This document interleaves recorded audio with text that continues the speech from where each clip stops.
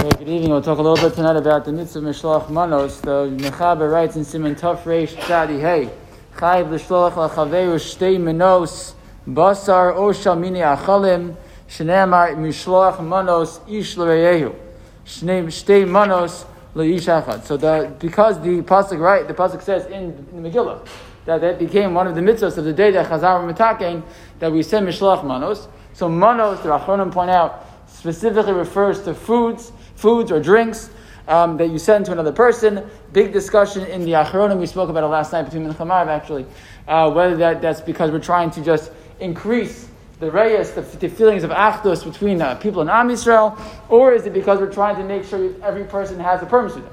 But if you send food, so you get both. If you send food or drink, so you are maber reyes to make people feel good. You're delivering nice things to them. At the same time, you're making sure that every single person has something to eat for their Purim Suda. And that's why the ideal items that can be used actually as part of Suda. So someone gives some real flavor, they give a potato kugel, they give a bottle of wine, things like that really would use the Suda. That's what really the most ideal. But bottom line is to be Yotzei the mitzvah, 2 items that can be eaten or drank, that's enough to be Yotzei the mitzvah Mishloach Manos. A very interesting conversation. Mishnah Berurah points out that the Binyan Sion asked the question, maybe a person isn't Yotzei the mitzvah unless they send it with a shliach. They send the messenger specifically, because the lashon of the pasuk is Mishloach Manos, to literally send them to somebody else. That for some reason would be actually ideal to send it, use another person as your messenger. Why would that be? So some Achronim point out because when you send another person, it's more Pirsum more people involved in the mitzvah.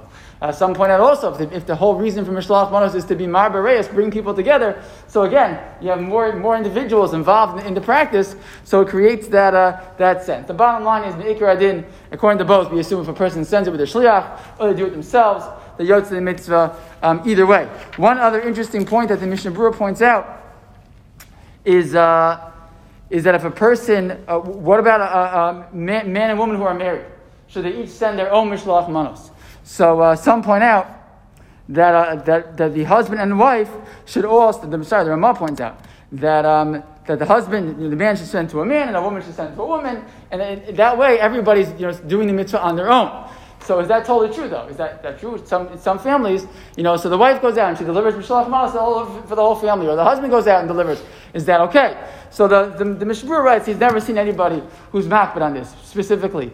That the husband gives himself and the wife gives herself, but rather certainly if the husband gives on behalf of the wife, again you're working as their shliach, that should be enough.